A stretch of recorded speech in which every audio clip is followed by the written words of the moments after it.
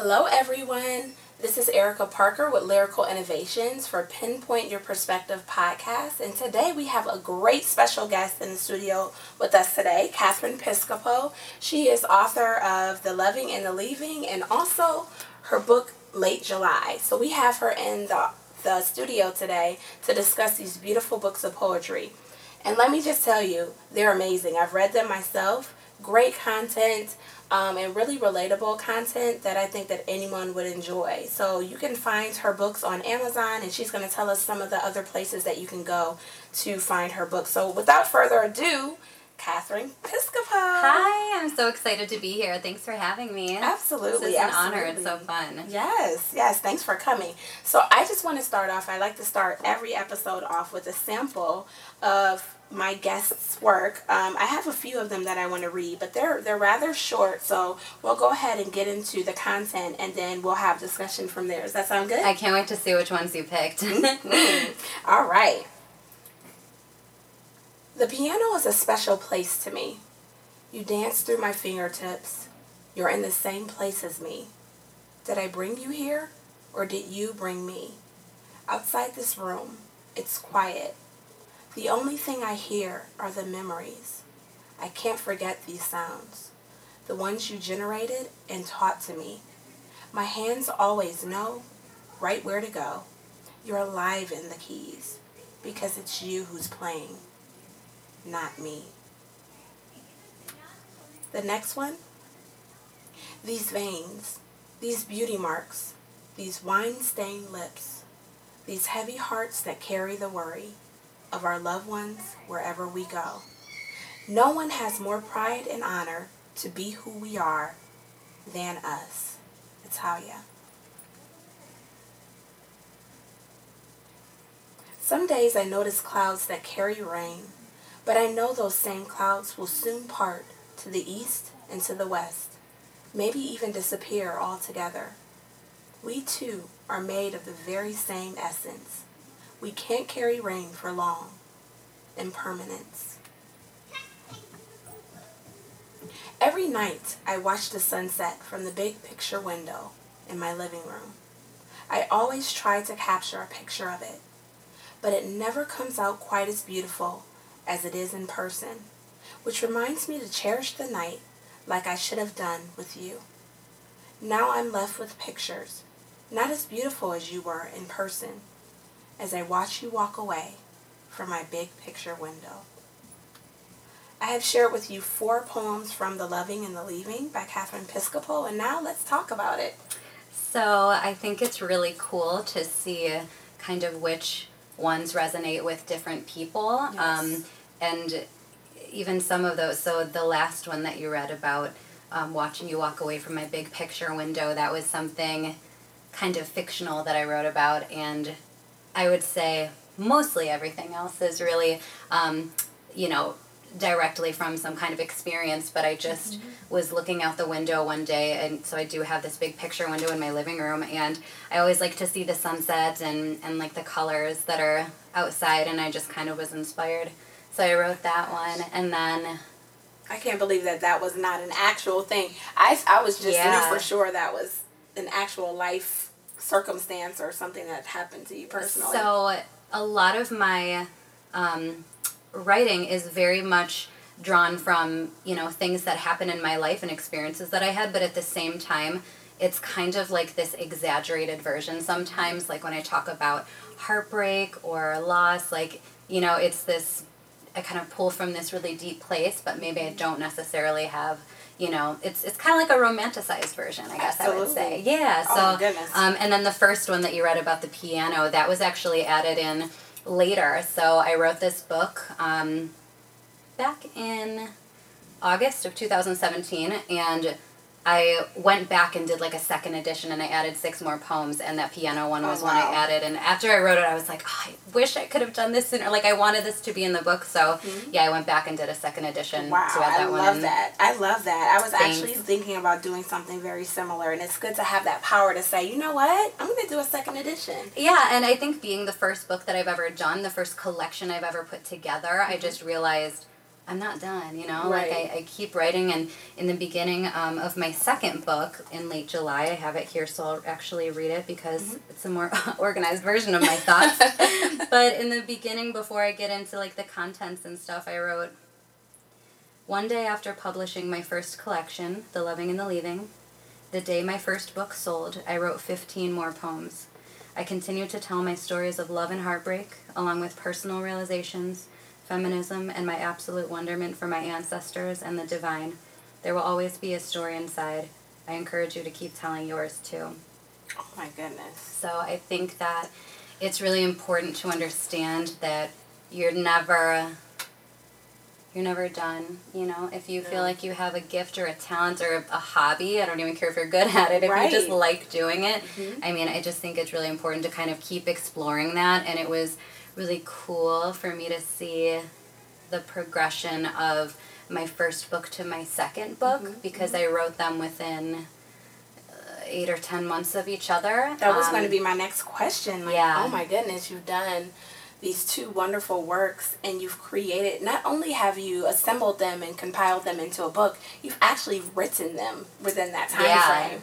I mean, I could probably have 300 or 400 poems that I can throw in a book and call myself, you know, oh, this is great. But you've actually written them in that time frame. So walk me through that. You know, what was your inspiration from going through, like, and writing these poems, these beautiful poems?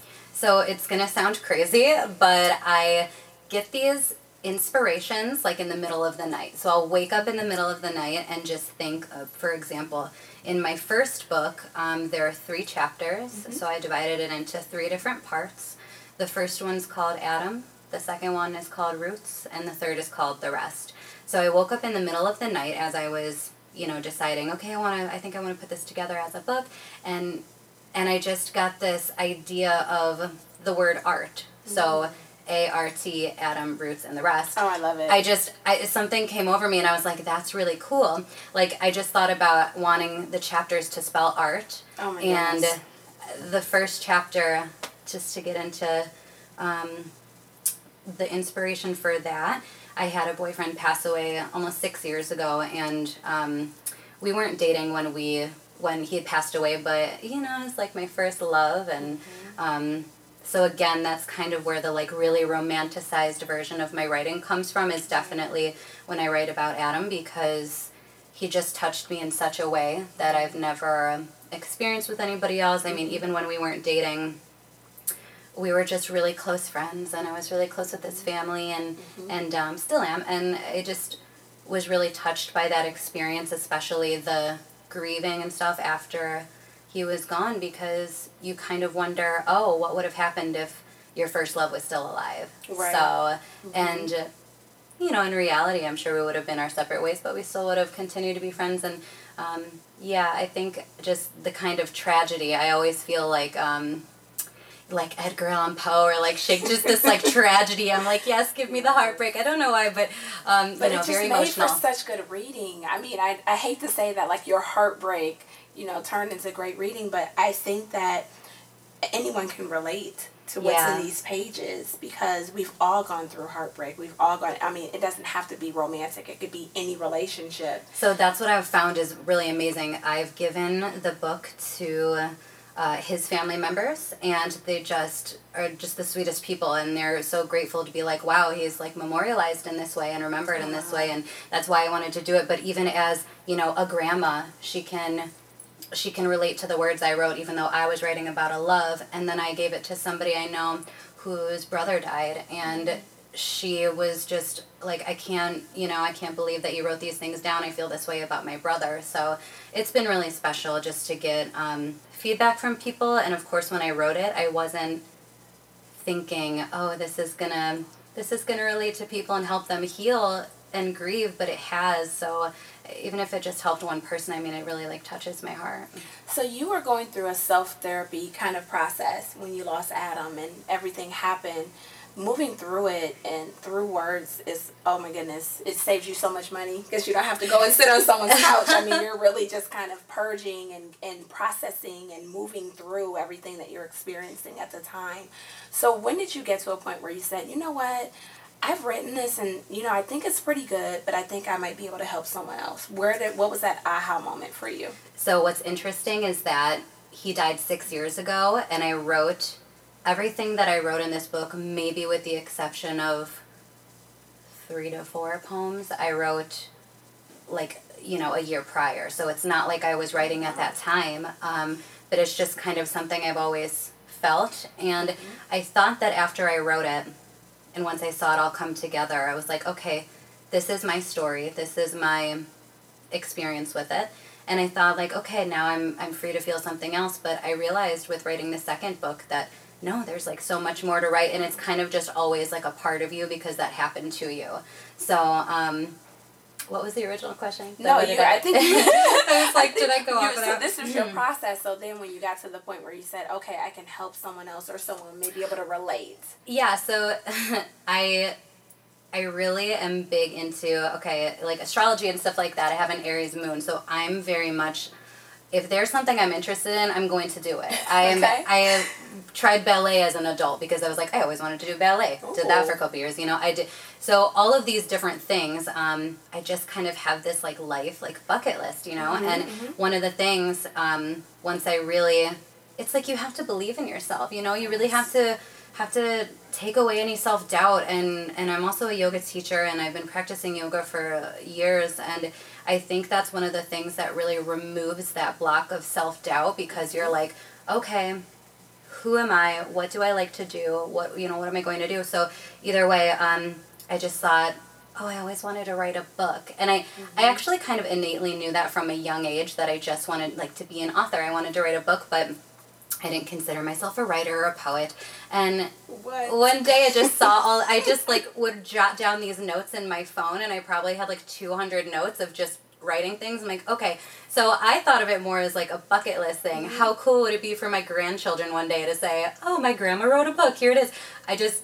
I wanted a tangible copy of something I'd put together. Right. And once that thought came into my mind, like I said, I was waking up in the middle of the night with just these ideas on how to put it together, right. What I wanted the cover to look like. I wrote on my vision board maybe 3-4 months prior to actually creating the book what I wanted the cover to look like. And the right time, right place, I was able to get the photos for it. And yeah, so it was really kind of a divine thing that came together. Absolutely, I would say so. Yeah. Awesome. So what's next for you? Do you see yourself performing some of the poetry, or that's a whole other step, I'm sure, but what do you see yourself as far as taking this to the next step? Well, I have to give you some praise and love for giving me some really awesome ideas on ways to go about, getting my work out there, other than just, social media and through my friends and family and maybe some clients at work that I talk about my writing with. I would really like to perform. I think that would be awesome. Wow. It feels really special. I mean, it's kind of this is nerve-wracking, I'm being really vulnerable, mm-hmm. right? I'm putting myself out here, and people are gonna see my heart, and what I think. So yeah, I think I would like to do that. After The Loving and the Leaving, I published that in September of 2017. I published late July in July of 2018. So I have created 2 books in the last year, and I already have an idea for the next one. So I'm definitely working on that, and it's all work in progress. And that one's coming a little bit slower for me, I will say, because it's more of a, I don't know how I say it, but basically, I put a lot of different subjects into both of my books, mm-hmm. but this one's a lot more specialized, I guess, in the mm-hmm. in the genre that I want it to be. So it's still poetry, still writing, but yeah, that will come at some point.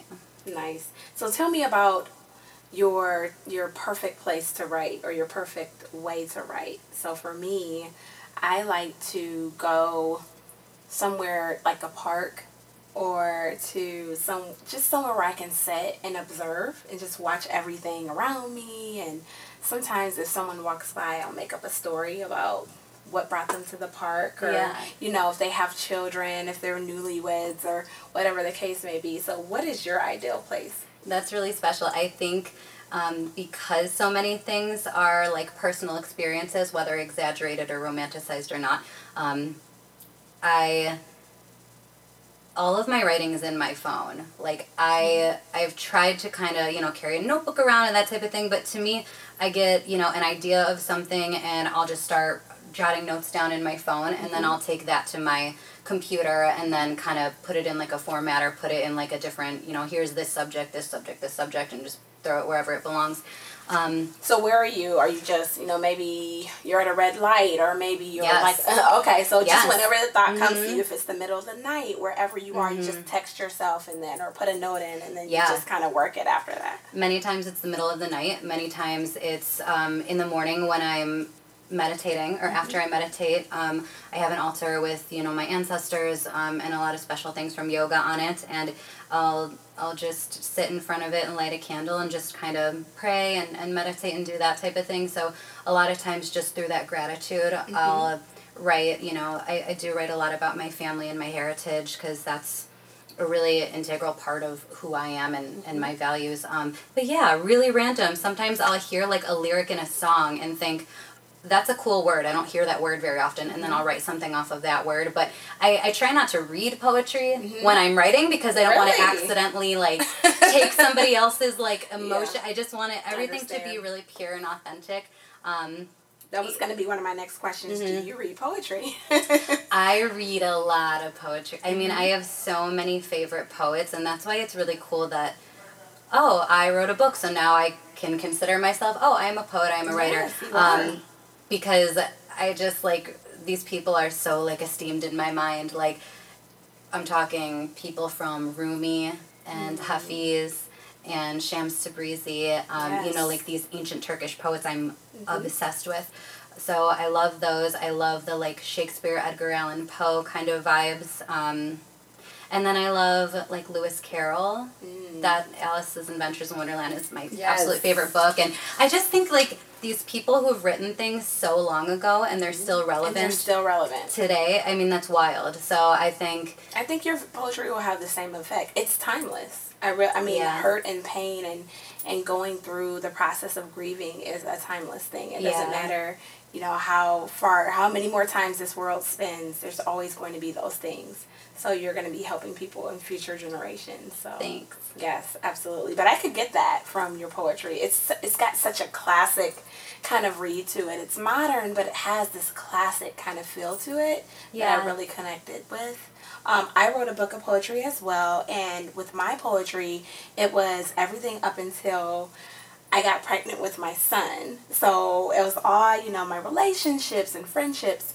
And then you mentioned the second edition. I thought, now I'm married and I'm a mom. I have 2 kids, so I think I'm going to definitely take a page from your book and maybe do a second edition or do a spinoff of the original book. And I encourage anyone out there that's listening, that's a poet, that is looking at writing poetry, to definitely take a look at, those options and reach out, whether you want to follow Catherine. What is your handles on Instagram? So I use Instagram to post my poetry, and it's Catherine.Piscopo, Piscopo. So I just post everything there, and I had personal, just like a personal Instagram and all that stuff. But at one point I was like, I just don't care. Like, I was just like, you know what? Like, I don't want to be like, I need to post a picture of myself today. I don't know. So I really only post my writing. And it's kind of become a really special place for me to get, like, encouragement from people and just, hear what people think. And, again, it's just encouraging to be, to keep being vulnerable, keep putting myself out there, because if it's helping people, then, that's all I could ever ask for. But I think you absolutely should do a second edition.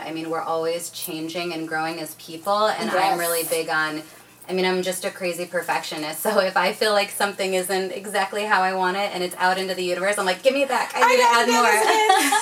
I totally get that. Yeah.